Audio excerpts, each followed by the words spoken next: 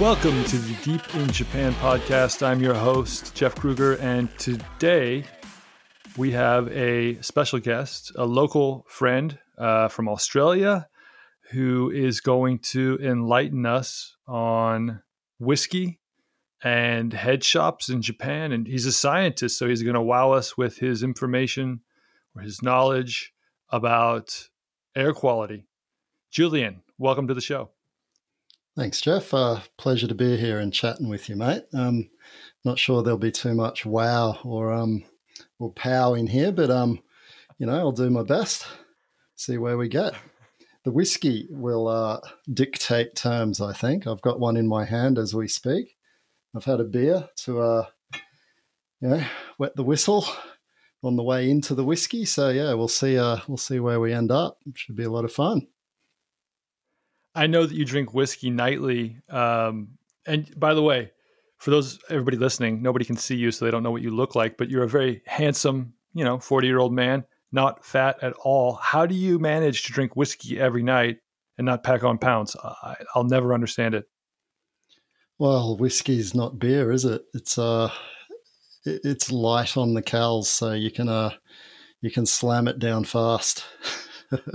Yeah, but you had a beer before your whiskey. Don't you usually have beer every night too? I don't drink that much beer, honestly. I used to drink a lot.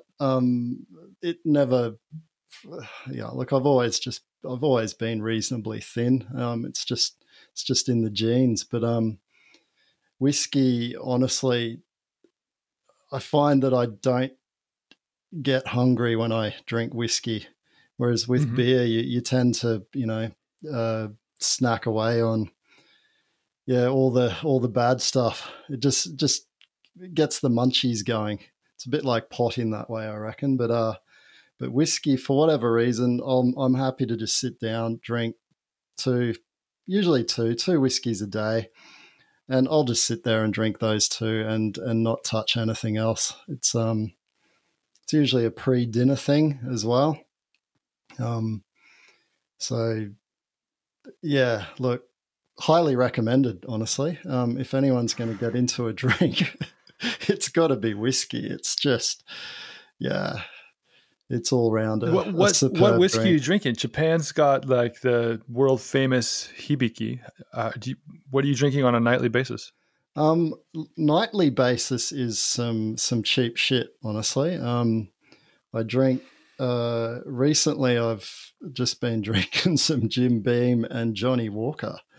Now they're dirt cheap in Japan, absolutely dirt cheap.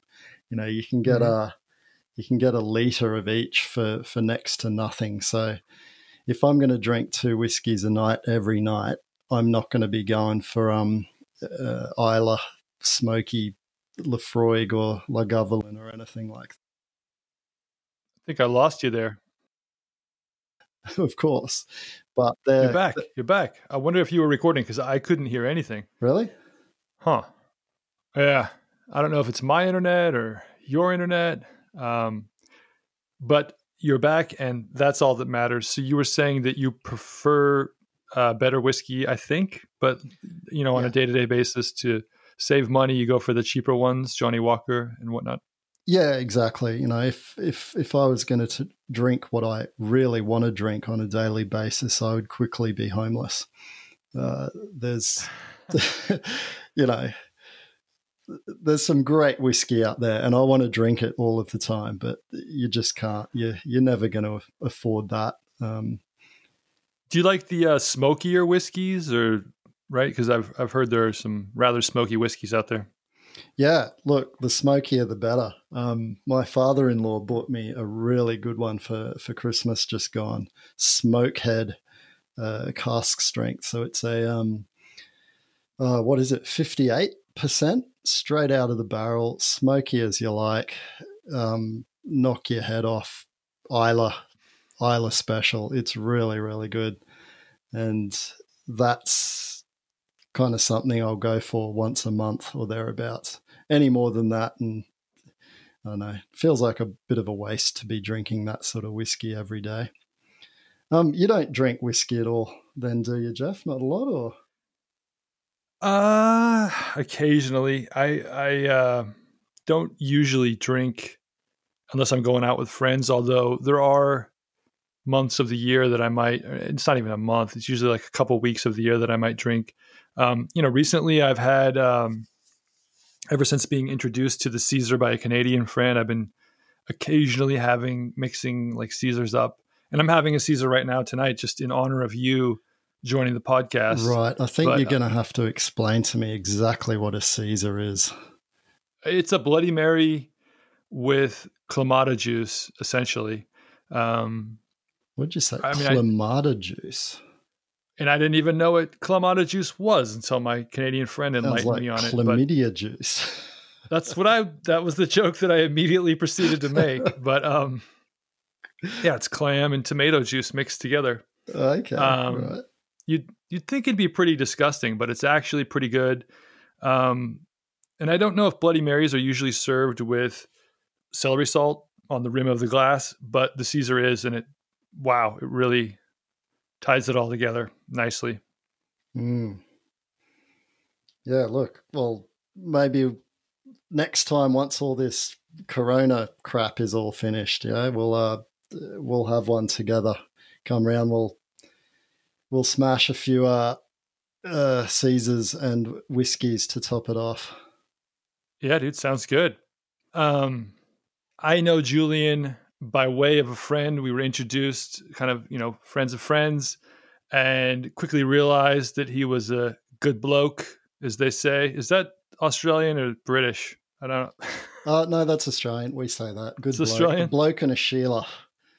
Although the word Sheila has kind of dropped off the Australian slang. How would I say that? He's a good Sheila or he's a Sheila? Well, Sheila's for girls, so blokes for boys, Sheila's for girls. Okay, that makes sense. It's no longer weird for me. Yeah, okay. She's a good Sheila, but it's dropped off in recent years. It's say 50 years back or something. It was quite popular then, but no one really says it anymore. Whereas for some reason, a good bloke is still right at the top. I have a number of Australian friends. I tend to get along pretty well with them. Like Canadians and Australians, for me, top tier. Americans, sorry boys, you can fuck off. But like, one I normally hear is cunt, like a good cunt. Yeah. And if you said that in America, any woman within earshot would slap that smile right off your face and tell you where you could go. But he's a good cunt. In Australian English, I guess, would just be a term of endearment among male friends, right? It is, exactly. The bigger a cunt you call your friend, the more you love them. Simple as that. And if you haven't called your friend a cunt, then they're not really your friend. Jeff, I don't think I've called you a cunt yet. Sorry, mate. You're a cunt. I'm ready for it. Yeah. Anytime you want to. Yesterday, when I was thinking about this podcast, I thought, wouldn't it be funny if I just broke into my shitty Australian accent and did it for the entire fucking show? Yeah, no. I don't have the nerve for it, though. Probably not the best idea. Probably not the best idea, no. I need to be a little bit more, a little deeper into my cups for that to probably pan out. Well, I can put on my bogan for you if you like for a little while. We'll see if I can do that. Although, honestly, is a bogan, that's the redneck version of the Australian accent? Is that right? It is. It's the the bogans are the rednecks essentially. Because I can do it a US redneck pretty well. Oh, let's hear it. I think. Yeah. God, it's tough to just break into an accent, isn't it? Yeah. Tell us what you think of Trump. Trump? Come on, if you're a redneck, you've got to support that guy. Yeah. All right, we're going to a Trump rally tomorrow. Let's get our redneck on. Y'all want to go down? I mean, that's like deep Appalachian, what I was just doing right there. But like, there's a variety of Southern accents. I don't know. It's really hard when unless you have someone in front of you speaking it, it's actually to like tune into the frequency. It's pretty hard. You know what I mean? Totally. Yeah, I can't do accents. I won't even bother trying. Apart from I think I can do an Australian accent pretty well though, because I'm talking to you in Australian right now. So I think I can tune into the vibe a bit.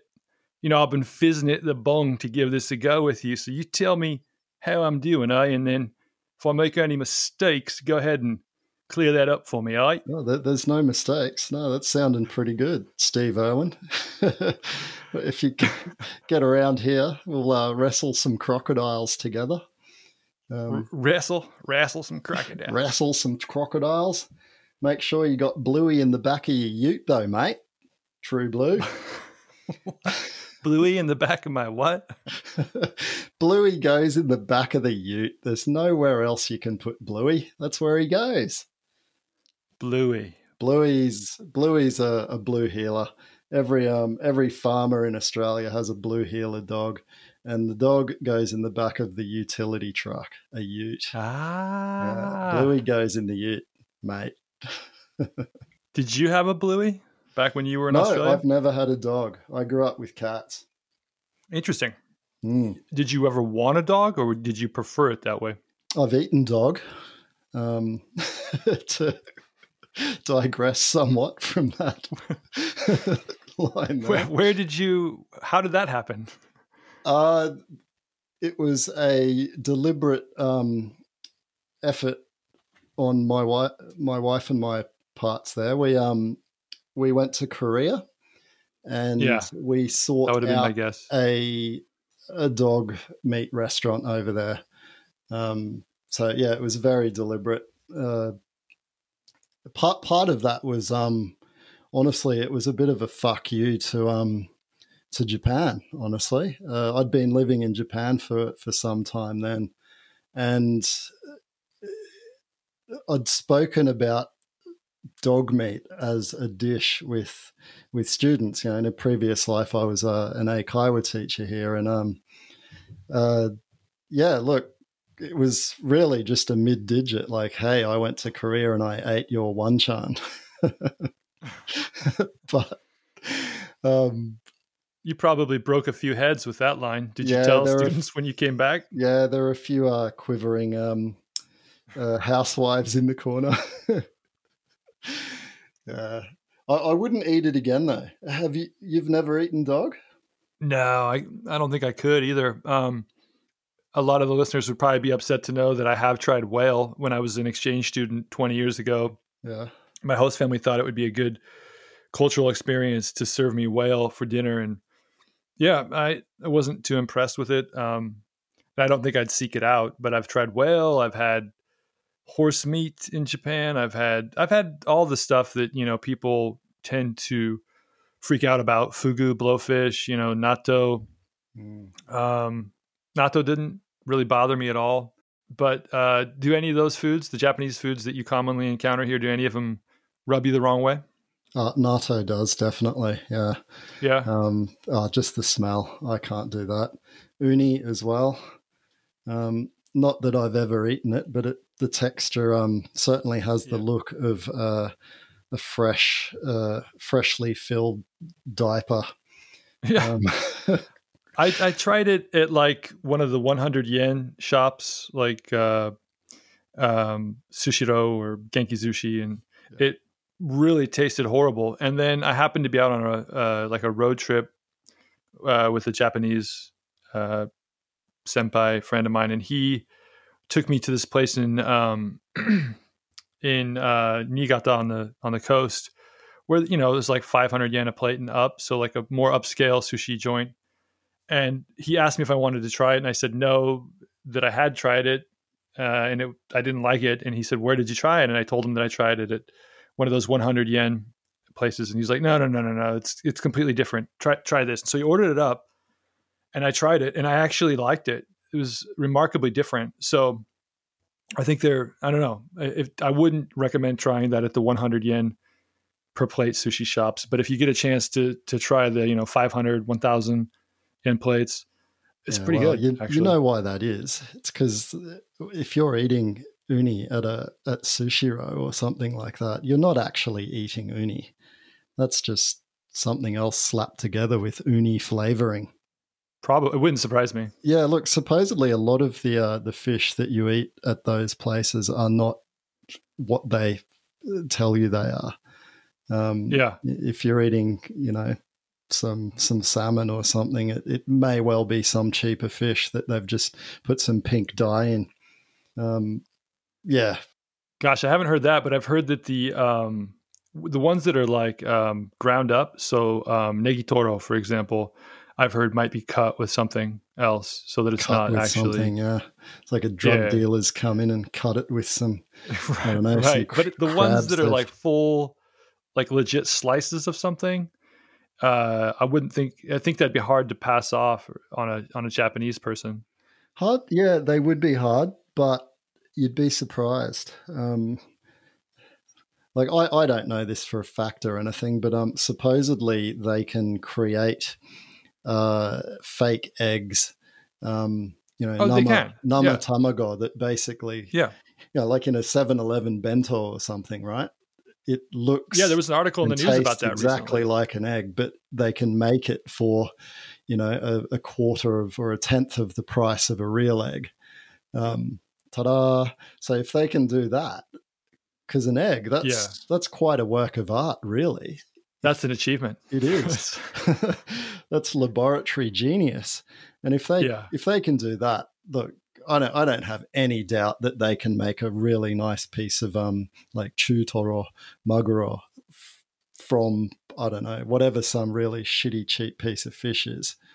And supposedly that's exactly what it is, some cheap shitty piece of fish that they've dressed up to make it look far more palatable than it really is.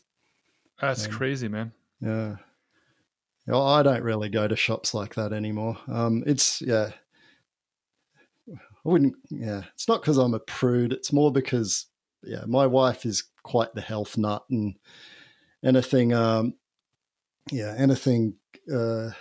non-organic or with chemicals or anything like that in it, we steer clear of, and that's mostly through her. I guess I just sit in the background and nod and smile and go, yeah, it's probably better for me. Whiskey. So Julian, once I finish with this chicken coop project, I'm thinking about making a pizza oven, and then my wife isn't fully on board yet, but I'm thinking about raising crickets to make cricket flour so that I can cut it with like regular flour and then make cricket flour pizza. If I invited you over, would you eat a cricket flour pizza? Hell yes. You would? Yeah, I'd give it a go. You've eaten dog. It's a step up, I guess. Right? That's right. That's some luxury shit.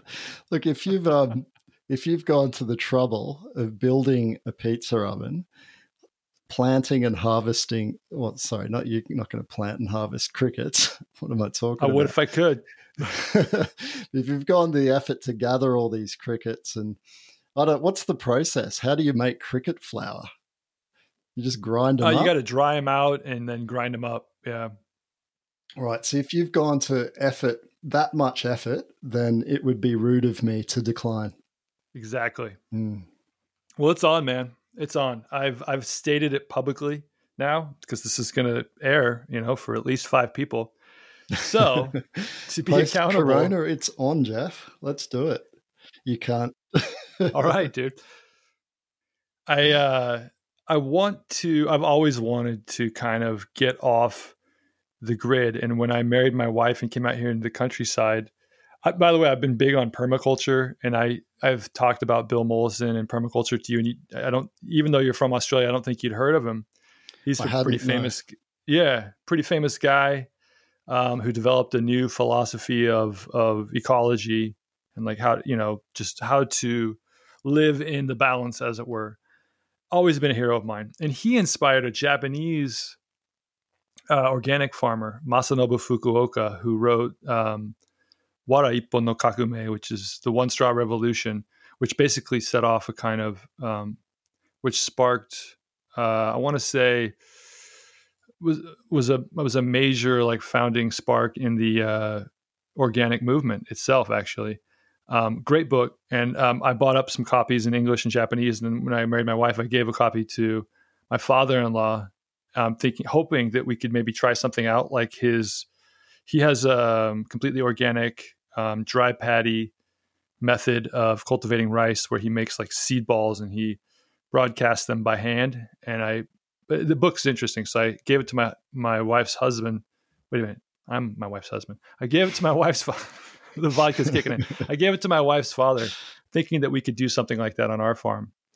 And, he read it and he's like, muzakashi. So we never implemented any of that stuff, but it's always been a desire of mine to get off the grid, to eat more organic and be more, healthy.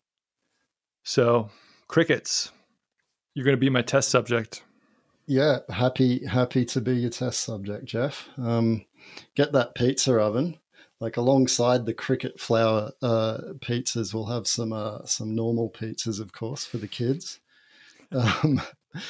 Although, there's no reason why we can't feed them cricket flour pizzas as well. Just don't tell them. That was my original idea, was just to make the pizza oven, invite everybody over, feed them cricket pizzas. And then after they're all like licking their lips and saying how delicious it was, then you drop the bomb and say that it was, crickets that they've been eating, which reminds me of like back when I did Eikaiwa in a former life too. And I don't know if I've talked about this in the podcast, but like I'd go in there at like 7:00 to teach an evening English class at the community center. And there was an old bachan that worked there as the caretaker. And she'd see me come in and she'd always ask me how I was doing and whether or not I'd had dinner. And, most of the time I'd say I didn't have time to have dinner. And one night she was cooking something up and it smelled amazing. And she asked me if I wanted to eat it because I would go in there like 30 minutes, 40 minutes before my class to prep in the office. And I was like, yeah, I'd love some. So she like brings it over and I gobbled up and I'm like, this is amazing. She's like, do you want some more? And I'm like, okay, sure. So I eat it up and then she's cooking up more and she's like, do you want some more? And I'm like, I shouldn't, I really couldn't, but God damn, that's amazing. She's like, no, go ahead, have some more. So like I ate another plate of it and like my gut is like distended at this point. I'm completely full, really happy. And then I ask her what it is and she's like, I shouldn't tell you. And I was like, why? She's like, you don't want to know. I had to like pry it out of her. So it's the food that she gave me was called shirako, which translates it to like white children. It's the raw or cooked sperm of codfish. So it's like the sperm sack. She was like grilling it and feed it to me. Like I literally had a belly full of semen. Ooh. When I found out. For the second time in your life. For the second? I'm no prude. No. It was just, I was a little bit taken aback at first, but I was fine with it. It was amazing. It tasted absolutely amazing. And, she cooked it up on a grill. So it didn't look like if you Google image search shirako, you'll see the way they normally serve it is like raw and it looks like brains almost. Yeah. And you just pour some soy sauce or something on it and eat it that way. But like she cooked it on the, in a fry pan. So it had a very good Maillard reaction on it. Very nice taste. But anyway, I wanted to reproduce that sense of shock and awe on the people that came over to eat pizza with cricket. I've got flour. a feeling that cricket flour is not quite at the level of cod sperm. Anything to do with sperm, it's kind of next level. Well, we could top the pizza with cod sperm too and double down on it. The cod sperm cricket flour pizza. How's that sound? Right. Oh, look, if you can do it, you can pull it off. Would you eat I'll it? stand around knowingly and pretend to eat it and giggle to myself as everyone yums down your sperm cricket flour pizzas. I don't know, man. If you've had enough Caesars in you, you'd probably eat it. Thankfully, you'd probably be happy to have some of that. Look, there's always that. Yeah. After all that chlamydia juice, who knows what could happen? That's right. Not the exact same sort of story, but it does remind me of a similar time when I was given something to eat, ate it, and then was mortified's not the right word for it. Just shocked that I've bitten into this thing. Valentine's Day, of course, in Japan, big day of the year. Teachers, this was in the former Eikaiwa life as well. And, probably second, third year in Japan, something like that. I'm down with what Valentine's Day is. Students had given me chocolate over the years. Like, yep, wonderful, lovely, nice. Now I have to give you something back on White Day. Thank you fucking so very much. Anyway, one of these students, a young woman, I think it was, gave me this really awesome looking chocolate. White, dark chocolate, kind of, it was in the shape of a ball or something. It was really weird looking, but geez, did it look good. And I thanked her and all right, wonderful. Took it home. All right, bit of dinner first. Okay, it's time to, munch into this chocky that this girl's given me. And unwrap it. Oh, that's looking delicious. Yep, this thing's the real deal. Ooh, here we go. Big bite into the sucker. Holy fuck. It's soap. God damn it. Oh, and of course I spent the next, 30 minutes washing my damn mouth out. Wait, what was inside of it? Soap. This thing was soap. It was a ball of soap. Yeah. Oh, man. Yeah, like, again, Japanese laboratory genius. This thing looked the goods. If I'd been a bit smarter, I probably would have had a bit of a whiff before I just stuffed it straight into my gob. But there wasn't time to have a smell. It just looked so good. I'm just shoving that in my mouth. And, boy, was I embarrassed. It was really fortunate that it was me home by myself alone. Otherwise, I would have just died of embarrassment. And going back to the school the next time I saw that student, I just couldn't face up to it. I said, yeah, thanks for the soap. That was good. You should have said thanks for the choco. I was too embarrassed. Yeah, it was just dumb. But yeah, again, just foiled by Japanese ingenuity in the laboratory. That reminds me of when I was a kid. If I would cuss or something, my mother would put soap in my mouth. Did they do that in Australia? The idea of it is there, but never happened to me or anyone I know. But it's certainly in stories, and it's certainly a something that parents will say to their kids as a threat, whether it actually happens or not. So you actually had it shoved in your mouth, did you? Yeah. I've had that happen. My mother is a good little Christian girl. So she's got that strict Christian mindset. I don't think my dad gave a shit. He would cuss here and there around the house. But yeah, I had that happen when I was a kid. I'm a bit older than you, though. Well, not too much, actually. About the same. You got a year or two, a couple of years on me. But yeah, I'll let you have that. You are older than me, Jeff. They were different times, Julian.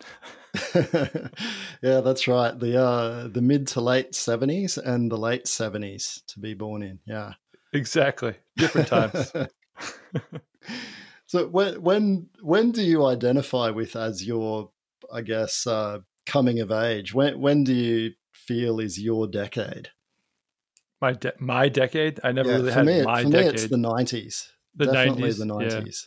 Yeah. So that's when I turned 18 in the late 90s, and went all of my high school years were in the 90s. But yeah, just most of my real growing up was in the 90s. So that's when I really that's the decade I feel is mine. Are you the same, or is it the 80s?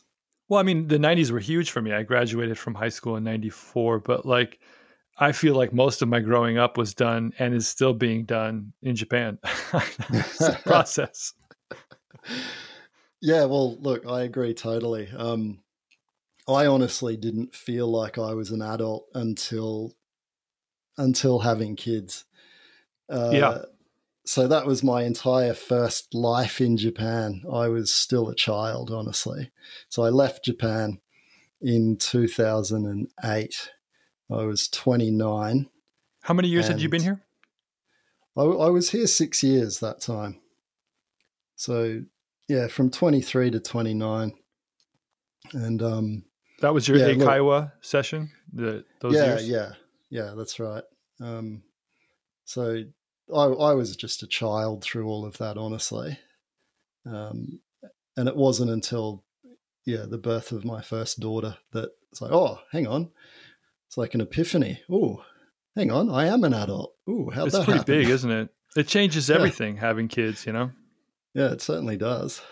Did you meet your wife during that first stint here in Japan, or was it later? No, it was during the first stint, yeah. It was in my second year, so I would have only still been 24 when I met her. So, yeah, we've been together for quite a while. Yeah, that's a long time. Yeah. How about you? You came here really early on, didn't you? You would have been about the same age as me. Yeah, I came here when I was 24. I did a year in Tokyo, and then I came out here to the countryside and did 2 years. Then I went back. I was back for maybe 11 months, and got, just when I thought I was out, they brought me back. They pulled me right back in. I literally received a call that said, "Hey, do you want to come back?" So I came back. I worked at the same, like as an ALT in the countryside. And so really between 2000 and now, 2020, I've only really been back in the States. The longest amount of time was probably like 11 months in 2003. And other than that, it's just been going back for like the occasional week or two, whether work related or, for pleasure. So yeah, more Nihonjin than American now, perhaps. I don't know.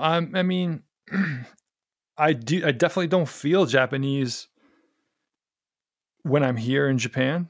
I definitely feel like a foreigner when I'm in Japan. But then when I go back to the States, I definitely don't feel like an American.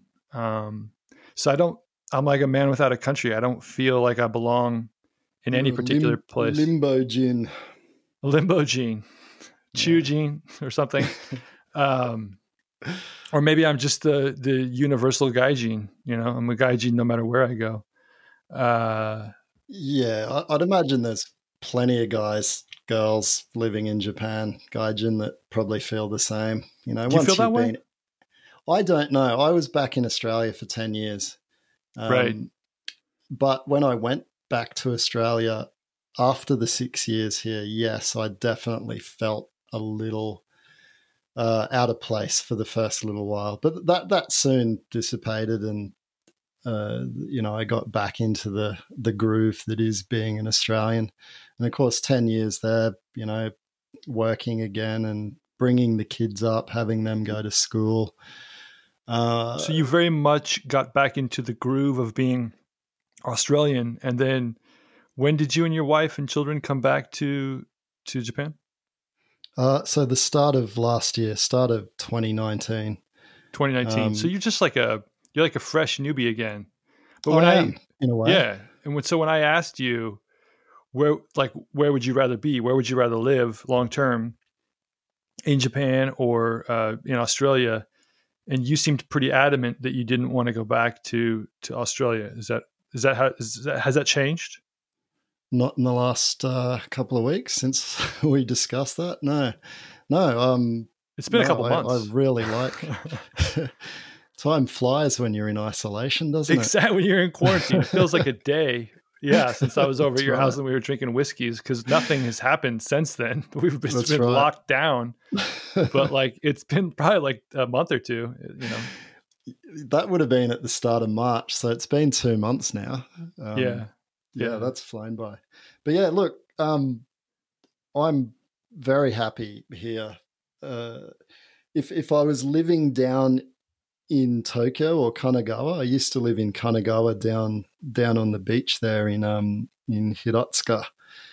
I don't think I would be quite as definitive on my desire to stay here.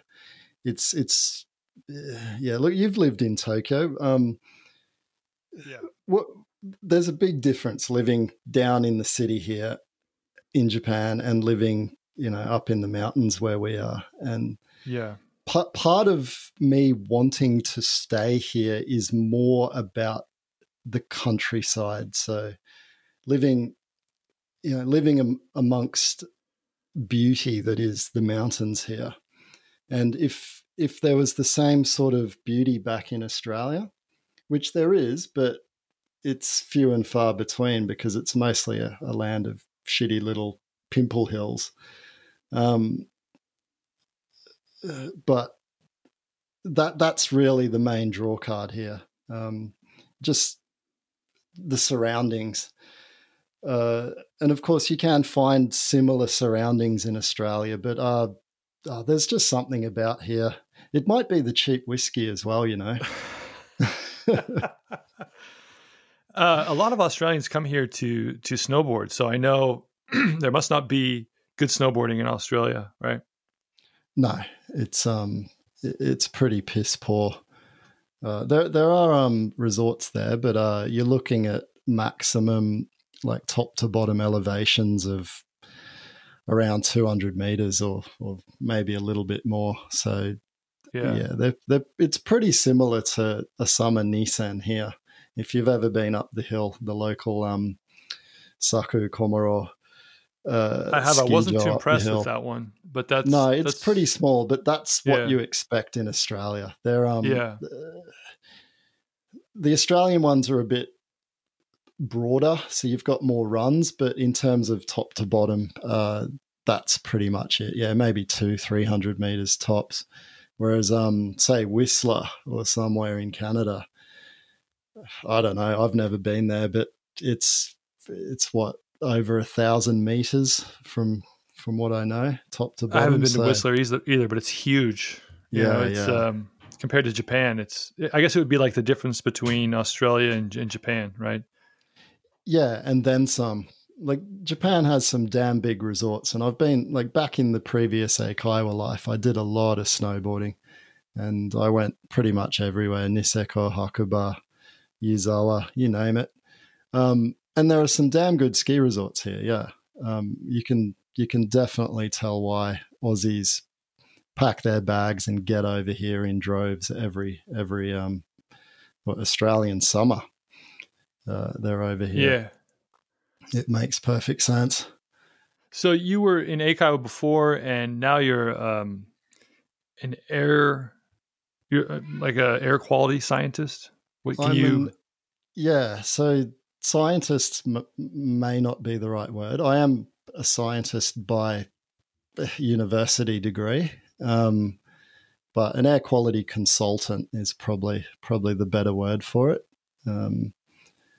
We don't, in terms of science, we do a bit of it, but yeah, it's more just the consulting side of things and assisting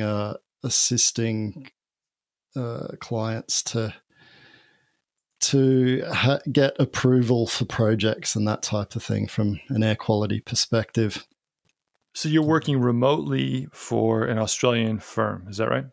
I am, yeah. So when I was back in Australia, long story short, when I packed up my bags in 2008 and went back to Australia, I went back to university for a couple of years, studied science again, graduated and picked up this job that I'm doing now immediately after graduating. So I've been in this company for best part of 10 years now.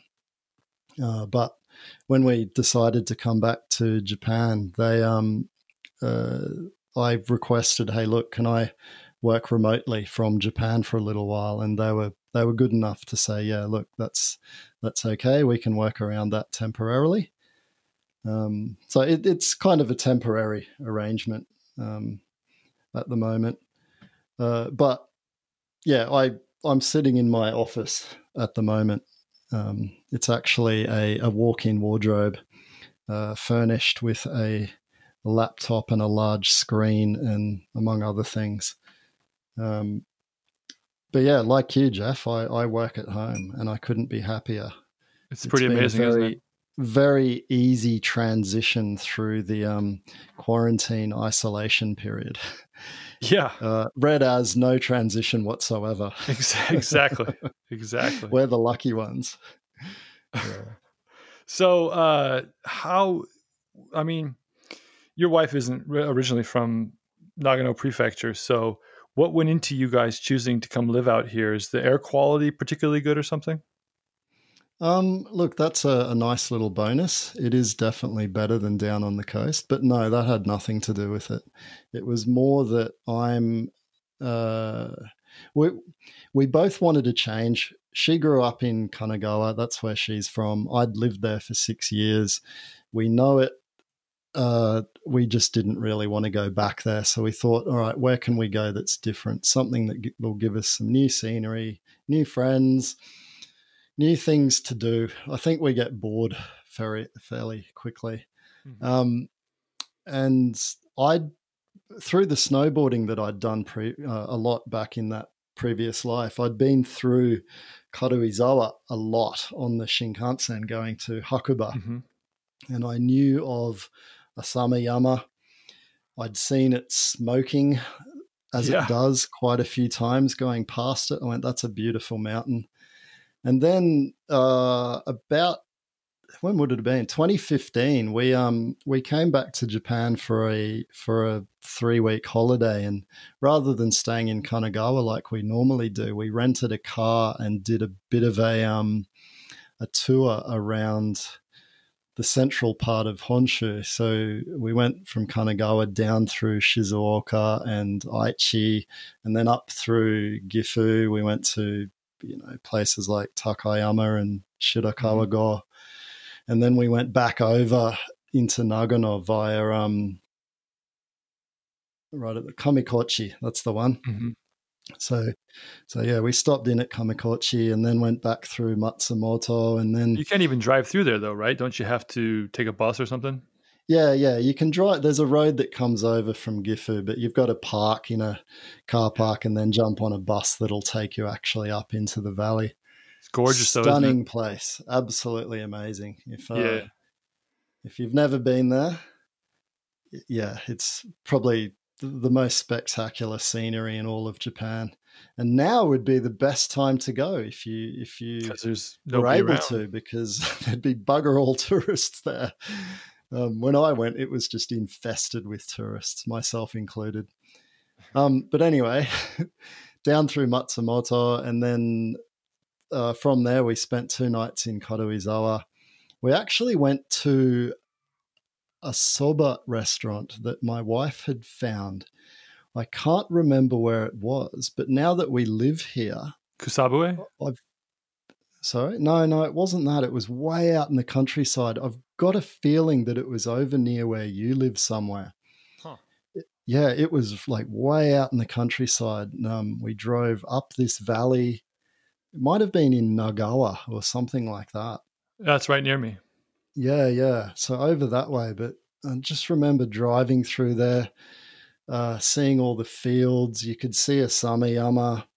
It's like, wow, this place is just stunning. Really, really lovely. It's very different, right, than the rest of Japan, I would say. Yeah, it's amazing. And then we spent 2 nights in Karuizawa. I really like Karuizawa. So when we thought about, all right, where can we live? All right, somewhere that's still not too far from Kanagawa, so we can still see the in-laws, fairly easily. We can go to Tokyo if we want to go and, go out and have a drink there or whatever. So we thought, all right, Karuizawa, lovely place. An hour on the Shinkansen from Tokyo. Beautiful mountain scenery. I know the area, but hang on, it's full of rich Tokyoites, and it gets really busy in the Golden Week and Obon or whatever. And then everything shuts down at odd hours as well, right? Yeah. So I didn't want to live in that tourist sort of area. We're trying to get away from people, as it were. Yeah. by living in the countryside. It kind of defeats the purpose being there. So we looked for a place that was near there, but just a little bit further away where we knew it would be, locals only. So we looked at Saku and the towns and cities that are around there, Komoro, Miyota and Tomi, places like that. And I mentioned before my wife's really into the organic, healthy food, and she started researching schools here. Our two daughters were going to go to school here. That was part of the reason for moving back to Japan. So she looked at all the schools here, what sort of kyushoku they serve to their kids. Yeah. And Komoro had basically the best of the bunch. So hey, I beg to differ. You didn't try Tateshina's kyushoku. We don't. Sorry, Tateshina didn't even register. I wasn't aware that was a place at the time. Sorry, Jeff. In hindsight, I've seen photos of your place, and look, it's amazing. I would love to live out there. But at the time, we only really looked around here. But Komoro was the best of the bunch, and we thought, yep, that's our town. Looks great. So it was a combination of me loving the countryside here, but also the summers. So it's not humid in summer here. I grew up in a subtropical city, Brisbane. I just can't stand long summers anymore. So the short, sharp, crisp summers of Nagano are just perfect. So that was another big reason. Interesting. Komoro doesn't have Kyushoku center, right? The like Saku City, they have this center that that's makes right. their they school have lunch it in the school itself. So I've actually worked there for a little while, short term, to cover a guy that left, and I was really surprised at how much of a quality hit you take by having your lunch supplied by the Kyushoku Center. It's like, first of all, it's not even hot when you get it. It's like, so I don't know. I hated it. I absolutely hated it. And but if they can make, like if they have their own kitchen in the back of the school and you get the mother, because it's usually mothers, right, from the community that they hire on to make the school lunch. It's usually amazing. And I always had nothing but the best experience in Tateshina as well. Like a lot of the ALTs that worked out here couldn't really handle the natto mixed with little tiny fish, in whole. I loved it. I absolutely love that stuff. So I just gobbled that up. But what are they? Shirasu? Yeah. No, I'd be on the side of those ALTs. Unfortunately, it's not. Yeah, not I think it was palate, Shirasu actually. I'm not sure, but yeah, I mean that Shirasu is pretty much the only one that's like super little, right? It's soft. But actually, no, there's a whole bunch of like little tiny fish that they serve, right? There's an unlimited variety of small whole fish that you can eat in Japan, but I think it was Shirasu. So you wouldn't eat that stuff then, though. But you're okay with your kids eating it in Kyushoku?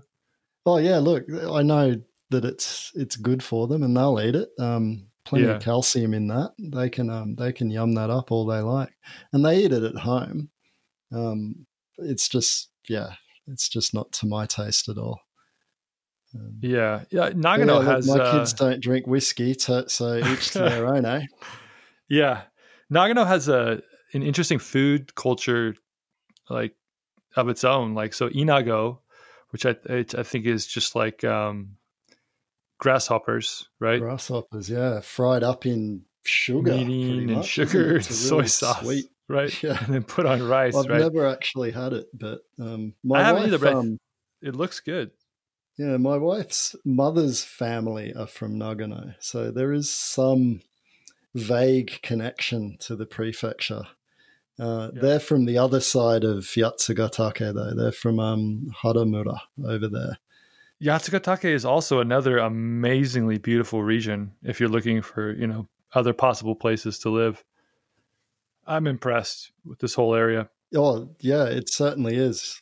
Look, I can see Yatsugatake from my bedroom window, And that in itself is a reason never to move from where we live. Yeah. It's just stunning. Have you ever climbed any of those? I've been up Tengu-dake only. Oh, nice. My friend Dave and I camped on top of that because after like 8 hours of just straight up hiking, we didn't have the energy to go down to the campsite, and it was already kind of getting dark. So we pitched tent on the top of that and slept on the top of it. It was so fucking cold. He's got like a really low body percentage fast, and he didn't have a winter bag, so he's just shivering the whole night. I thought he may have gotten hypothermia. What, you didn't share body heat? No. Get in my bag with me, mate. Come on. Come on in, Dave. Reach around. Warm over here. Be a good bloke and rub my legs. Oh, yeah. Bit higher. Yeah, Yotsugatake, it's good. I've only been here a year, so I've been up there maybe five times. 5 or 6 times, something like that. And I'm hoping to go up a little bit more. But only one time was a serious hike up to Tengu-dake. All the others have been, kind of a 3 or 4 hour sort of walk or something like that. Yeah, Tengu's right next to Akadake, so that's a great. You can pivot from there. It's still a fair way from there. You can certainly see Akadake from there, but it's I'm not sure how many hours walk it would be from Tengu. But we did it. The following morning, we woke up. We went up Akadake, then down the other side, so it's doable. Right, okay. Yeah, it was crowded. Is all hell up there though. There was a wait. Because there's this long line. Mountain climbing has become hugely popular in Japan over the last 5 to 10 years. I was just watching on TV a little earlier today during my lunch break. They have the Great Travasse show, which documents a guy climbing, he did all the 100 famous peaks, then he did the 200 famous peaks, then he did the 300 famous peaks, and it just follows him around Japan as he just skates up and down these mountains. And the show they had on TV today was highlighting the cameraman that always goes with him filming that. And they were talking, it's almost more impressive to be the cameraman than to be the guy who's the subject of the show. But it's very popular. And because of that show and all the books that are available in the bookshops these days, when you go and you look at mountaineering books in bookstores in Japan, all the summits are crowded these days. So it was like a 2-hour wait at the top of Akadake in this line. And my friend and I decided to just free climb. We just bouldered up around this, off the beaten track. People were looking at us like we were fucking mad. Like, oh my God, you're going to die. But we just bouldered up. And, Gaijin doing as Gaijin does. Yeah. Looking back on it, I probably wouldn't do it again because it almost appears as though we were cutting, so to speak. But it was a completely different route. We took a completely off the beaten track route. I don't know. Ethically, I'm not sure where to stand on that one. You got up and you got back safely. That's the crux of it. It's not Everest. No. I wasn't aware that there was a 200 and 300 famous mountains list. The 100 famous mountains is, of course, famous in itself, but I wasn't aware that they'd gone beyond that.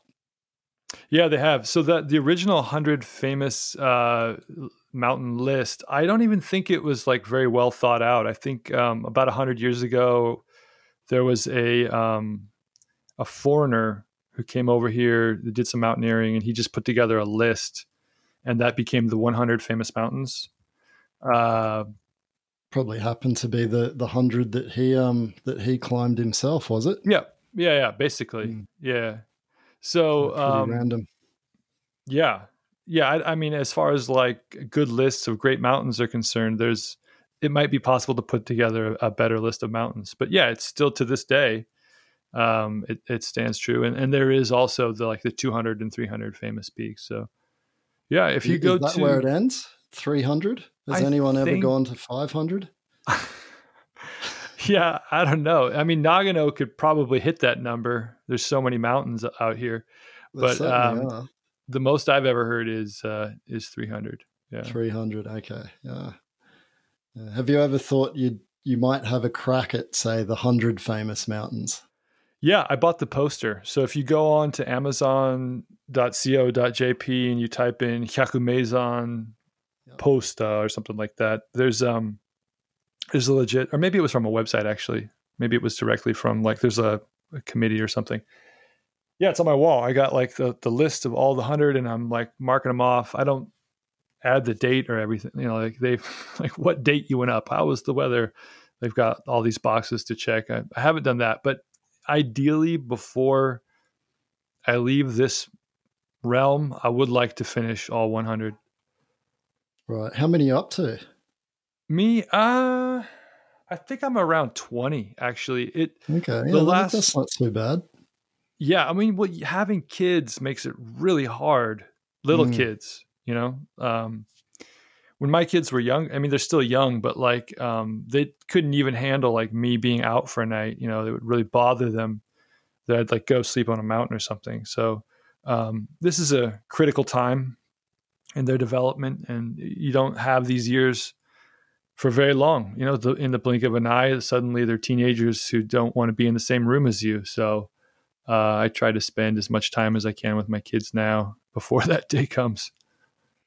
Well, the trick will be that as they get a little bigger and those legs get a little bit more powerful is to drag them up those 100 mountains together. Yeah, I don't even have to. Sakura loves climbing, and she's been talking about it quite a bit already. So when she was 4, I took her up Eboshidake, which is kind of over by where you live, actually, up that, one of those peaks that are on the line with Asama. Right. There's Kurofuyama and then a few others, and Eboshi is down the list. She climbed that when she was 4. She made it all the way to the top, no problem. And then we had a bunch of rice balls at the top, and it just knocked her the fuck out. She just like passed out, like would not wake up. And so I slung her over my shoulder and I carried her all the way down the mountain, which was really grueling. Actually, she never even woke up. I'm in boots, just like bouncing around like all the way down the mountain. She never woke up. So that was when she was 4. And then when she was 5, we did Kurofu. We've done Tateshina Mountain together.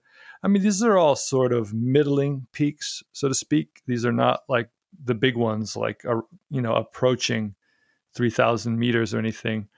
But last year I climbed Tsubakuro with a close friend in the Alps.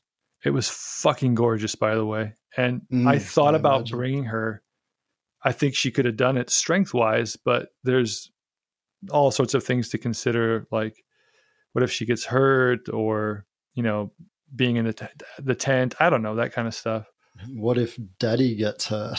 It's probably of a problem. Legitimately. Honestly. That was one of the things that I thought about. So if I was going with my wife, and this year we're definitely planning on doing, hey, your kids are bigger. We should all go up and do something together. We could maybe do, I don't know. Look, my girls have been up Kurofuyama.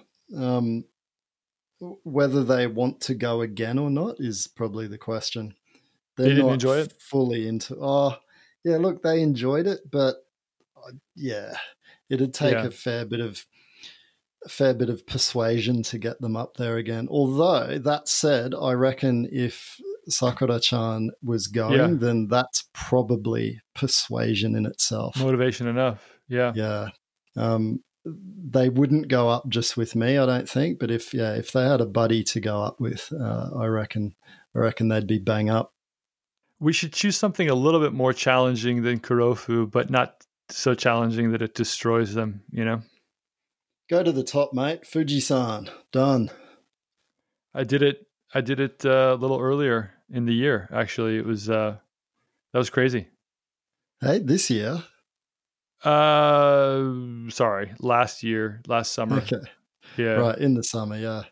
If you're up there in winter, then you're doing pretty well.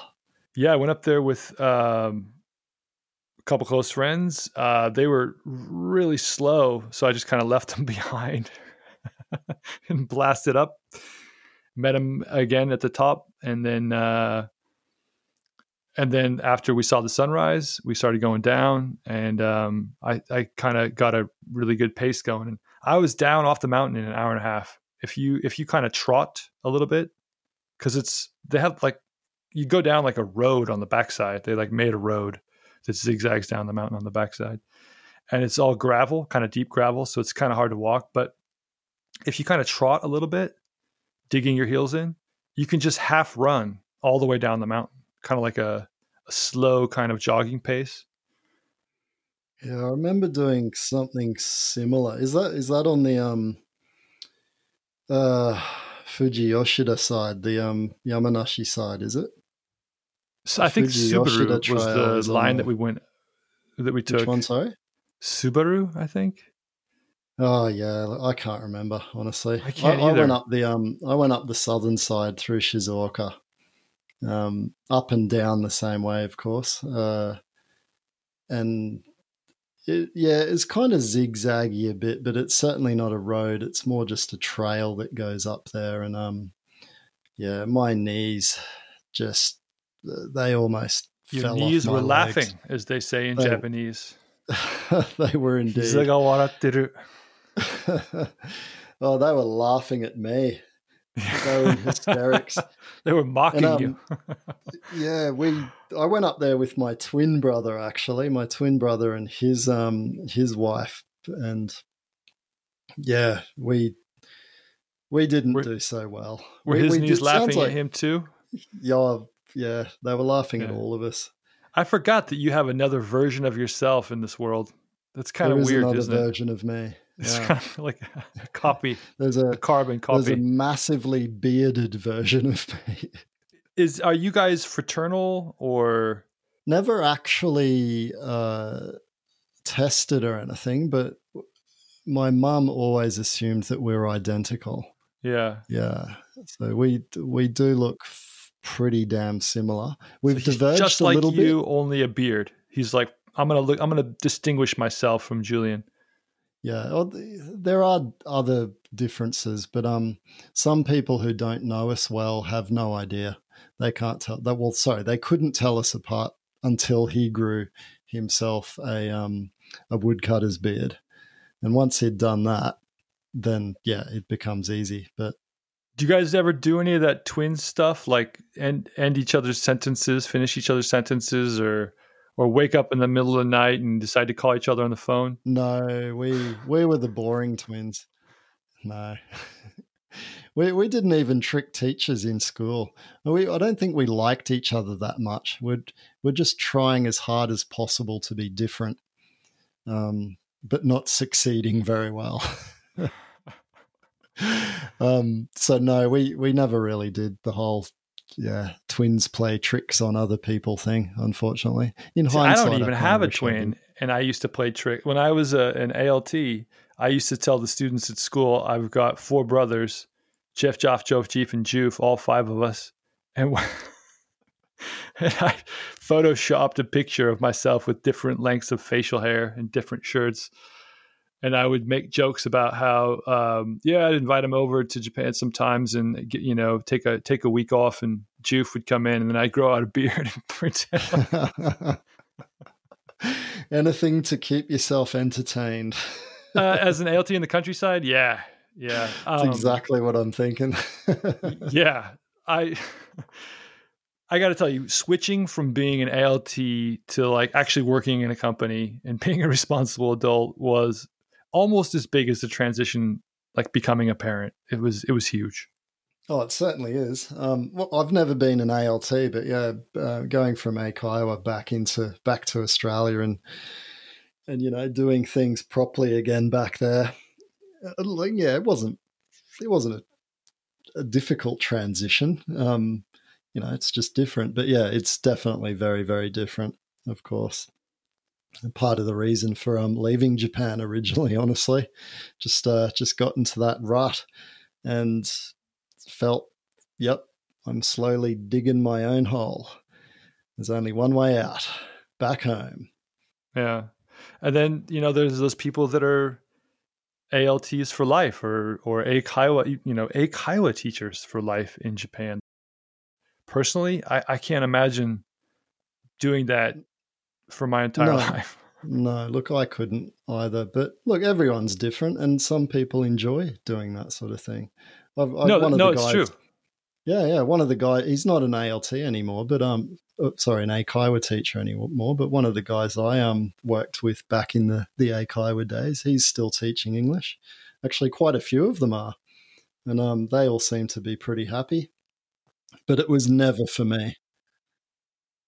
I'm happy if the teacher's happy. If they're into it and they're engaged and they give it their best, you know what I mean? Then that's great. But you can tell that there are those people who like hate the gig. They're not satisfied, but they just put up with their lot, so to speak, and then just ride it out. And I don't know, something. Yeah, that was me. If I'd stayed in there for longer, well, yeah, it had already come to that point. There was no staying in any longer for me. It was quite obvious that I had to get out. But yeah, look, everyone's different, and some people work their lives, I imagine, in 7-Eleven or something like that, and they put up with it. No, I'm not going to begrudge. Yeah, that. No, look, everyone's different, and they choose to go down their own paths. So I can respect that. I can respect that. For me, it's what bothers me is when people clearly are jaded as fuck and hate their job, but then just stick with it to remain in Japan because that's for whatever reason they, you know what I mean? I don't know, that I can't understand.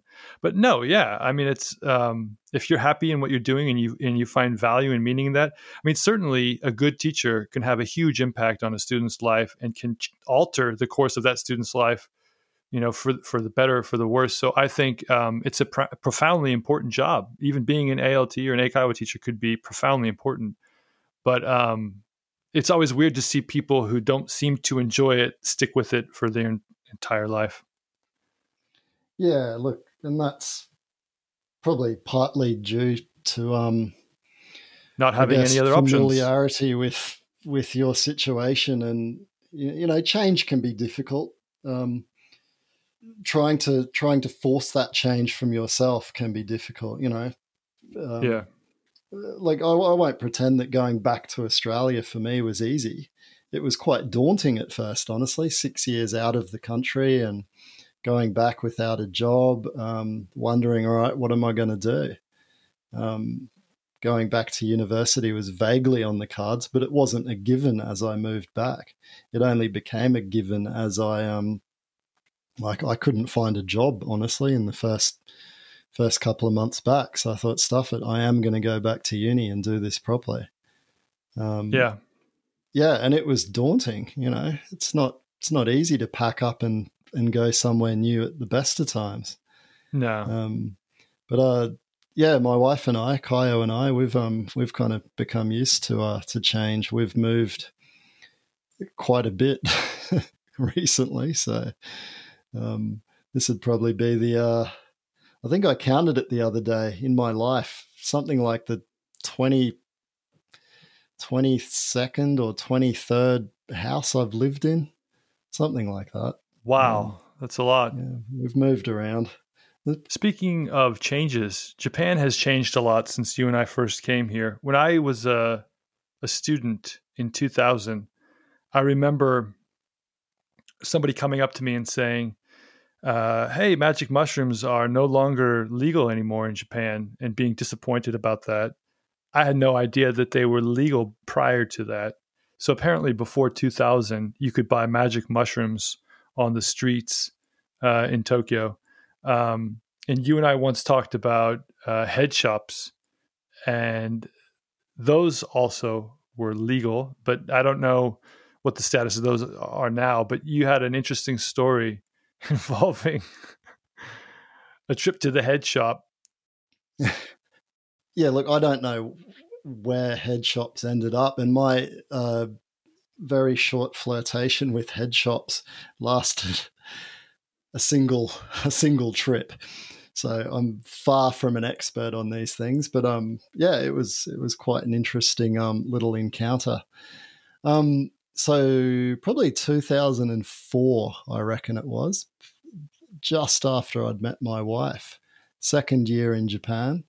Another Aussie mate of mine mentioned of these head shops, and we were going out to Shibuya to hit some nightclubs. We didn't do it very often, but we were going this once, and he said, before we go, let's hit up this head shop. From memory, it was in Yokohama somewhere, and went along and went inside this shop. It seemed pretty legit. They had these little pills and other sort of stuff under a glass counter, and what else did they sell? I can't even remember, but even like magazines or other weird, I don't know. There might have been porn or something in there for all I can remember. But anyway, we'll focus on this little cabinet. Everything looked fairly legit. Things had funky little names from memory. One of them was Love Drug, or I can't remember the name of it, but it was the shape of a heart. So, all right, I'll try that. That might be useful. You never know. And my mate, I think whether he'd actually tried something from there before or not, he may have. He picked this other one, and he said, all right, we'll share that. We'll just chop that one in half and have a go at that together, and we'll see where we end up. Yeah, all right, that'll do. Fair enough. So that evening we met at the local train station, Fujisawa train station, which was kind of the local hub where we used to meet. We had a couple of beers just outside the train station just to get into the mood. There was me, my mate, there was probably another 3 or 4 friends. All of us Eikai were teachers. Then I can't even remember if my wife came that night. I don't think she did. There was a couple of other girls, I think mostly Gaijin as well. So fair group of us, maybe 10 of us, something like that. And once we'd had a few beers, my mate said, all right, it's time. Let's crack this little doozy open and have a bit of a go. All right, let's do it.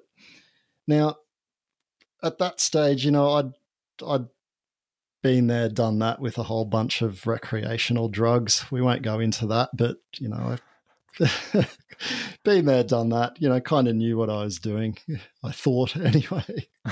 So all right, we'll have half of that each, swallow it down with a bit of water. All right, let's wait, see what happens. This thing starts kicking in. We both sort of look at each other and like, holy fuck, what the hell have we just had?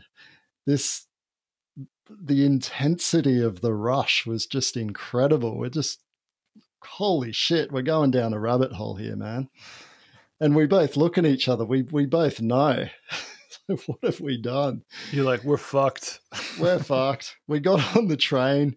It's an hour into Tokyo from Fujisawa. We spent an hour. It was pretty empty, actually, the old Tokaido-sen. For whatever reason, I guess it was a Saturday night or something. It was fairly empty, luckily for us. And we just sat there and just sort of munted at each other like, nah, how you doing, dude? No, I'm fucked. We were just totally wasted. And yeah, the whole way into Tokyo, it went just, I've clicked my fingers there. It went in an absolute flash. Before we knew it, we were getting off the train at Tokyo Station or wherever it was. Then we went to get on a subway. All of that's just a blur. And then suddenly it's ended. And I've just come out of it and gone, geez, what the fuck just happened? Holy shit. And I think my mate must have come out of it at around the same time. And again, we've just looked at each other knowingly, just like, whoa, that really should not be legal.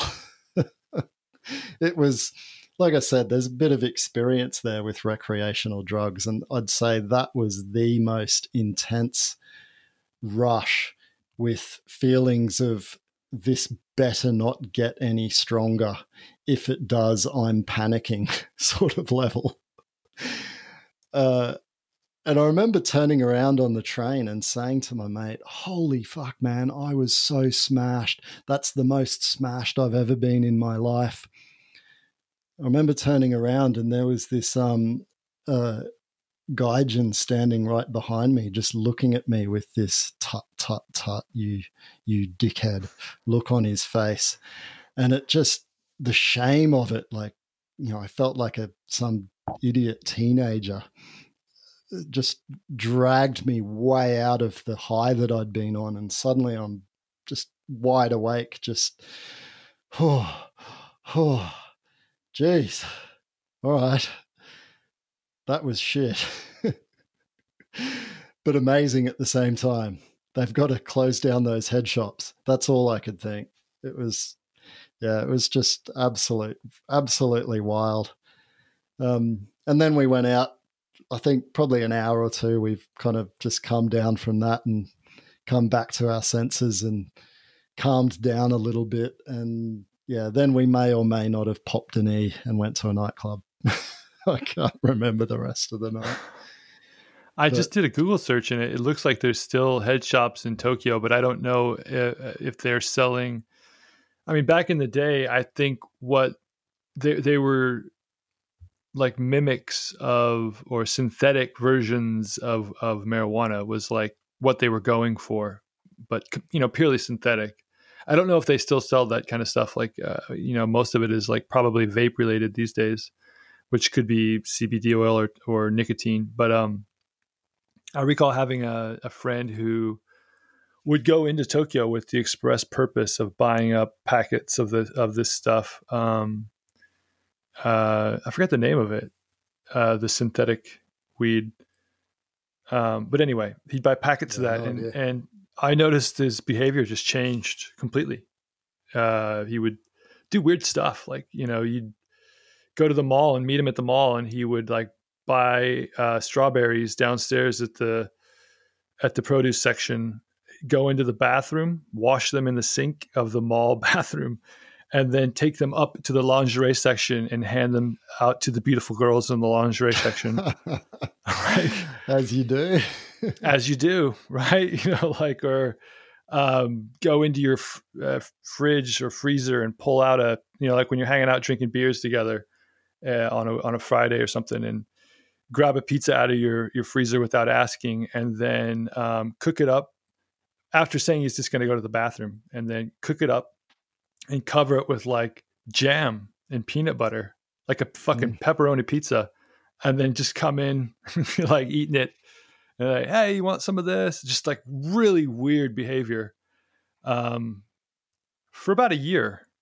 And there's just a random string of incidents like that, which more or less went away when he stopped smoking it. Because I, as I recall, they stopped selling it more or less a number of years back, maybe, I don't know, 4 or 5. From my experience, it's not the sort of thing you want to be giving out to it's not really the general public, but no. Yeah.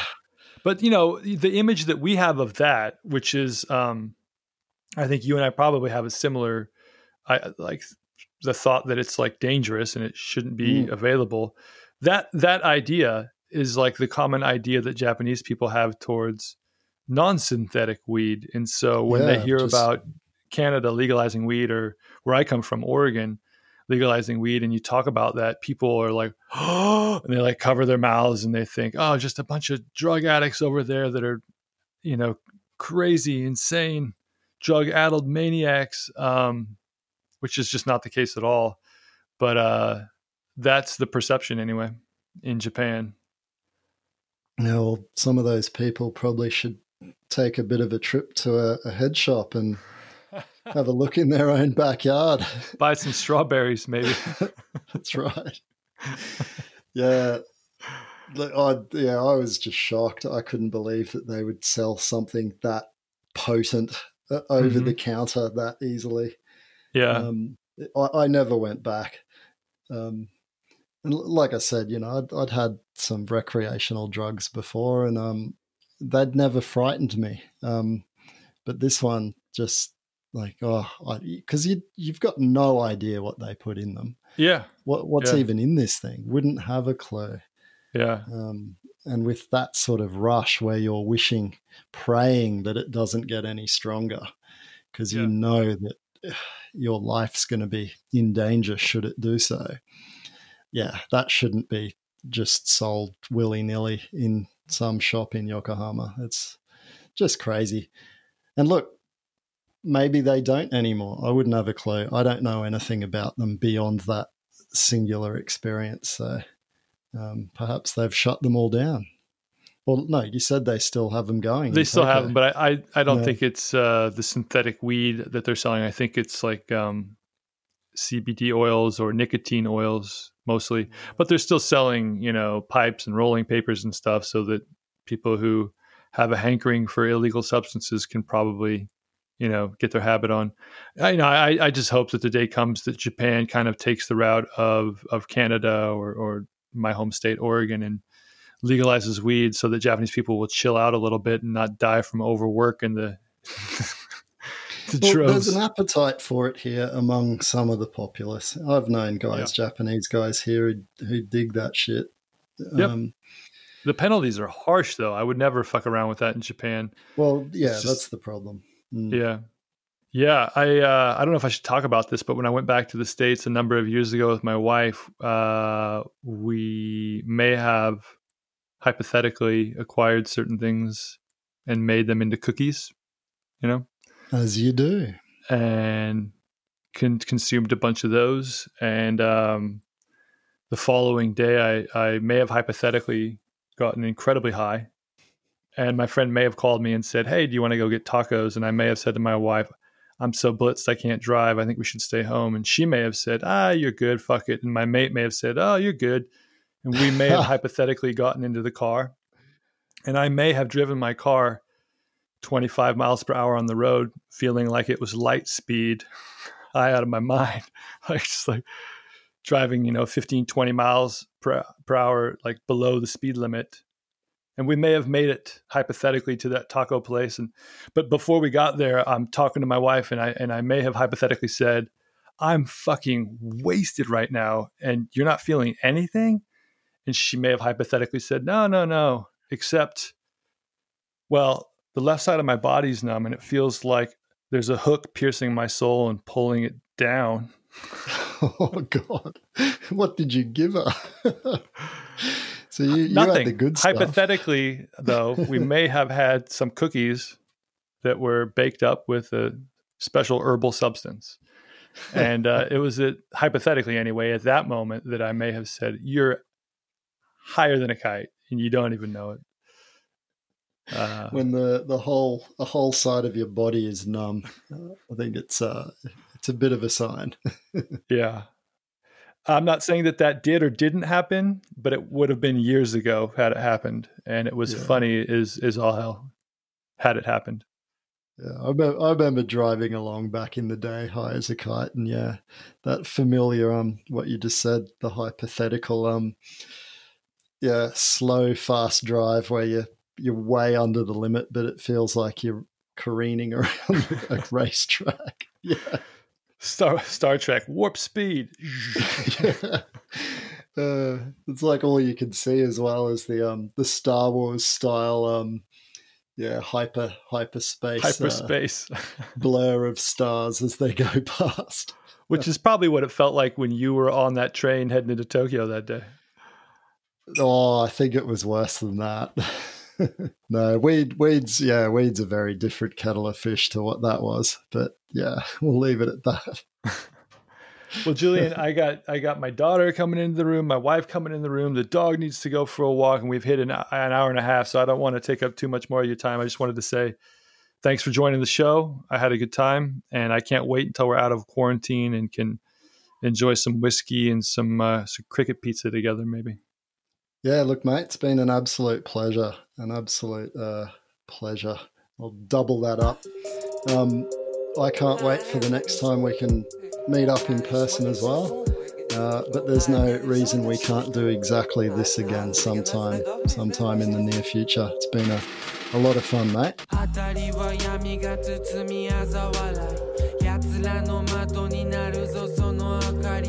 誰誰かがまた耳元でささやき手放しそうになるまたこの明かり誰かが泣いたら誰かが笑いあの人と彼は一度も会わない誰もがやりきるこの物語君もいるのさすでにこの輪に、誰かが笑えば誰かが罠にわずかな光さえも逃さない計りに使う皆が物差し、あの子は回るこの星の周り薄紅色の朝日を肩に浴びて立ち望む霧の山並み彼女の涙が流れる限り遠いあの国の雨は止まない生きるためにやめられな飽きないなぜか口ずさむ歌はましない古の恨みはぶらまにまに時痛み狩り合い何ぼかしかり全ては因果の遊びその時は意味をなさない戸締まり回れ回れその全て思い出し彼らが眠らぬうちは起きない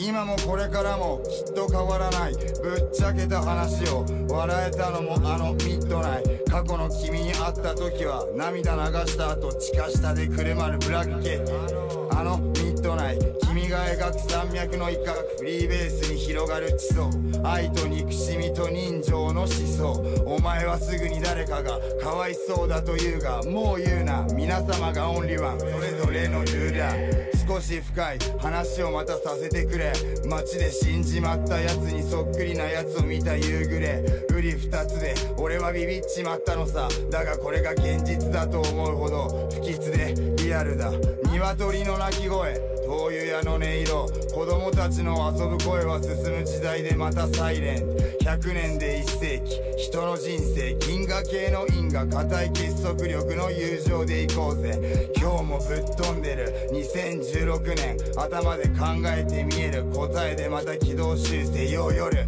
また夜中で会おう相対性で早起き可愛がった後の女はベッドでまだ眠ったまま誰かを泣かして感謝をされたり何かのまやかしで息を潜めて生きるエブリデイ罪なことを平気で言ってお前には悪かったな何度かこのまま傷つけて気づかせようともしたあの時の過去の俺は刑務所の中監視の歩く音でリズムだって刻んだんだ寝れねえ夜も何度も過ごしたそこで踏ん張れこれが人生の一環だと思うこんな世の中よ日本列島よ元気を出せ時が過ぎれば海に見える景色に飛ばされるはずさそんな噂以上話す俺はタイムトラベラーいや違う夢をでっかく見たもんの勝ちさ鎖の中歌を奏でてるエブリデイカン君だっていつも社長室で座ってる誰も知らないような努力を続けることさあいつらには知ったかだけを続けさせとけやいいそう言ったのは実家に帰った時のママパパは畑から帰ってきて汗だくだったんだ車で帰ってくる姉ちゃんは俺の曲を聴いてたそんな夢をガキの頃指をくわえてた時の夢だファッカップ街の中何も変わらない2011年からやってることは今も一緒さ言いたい放題言ってんのがラッパーだろそう俺は心の叫びとしてお前に言いたいよ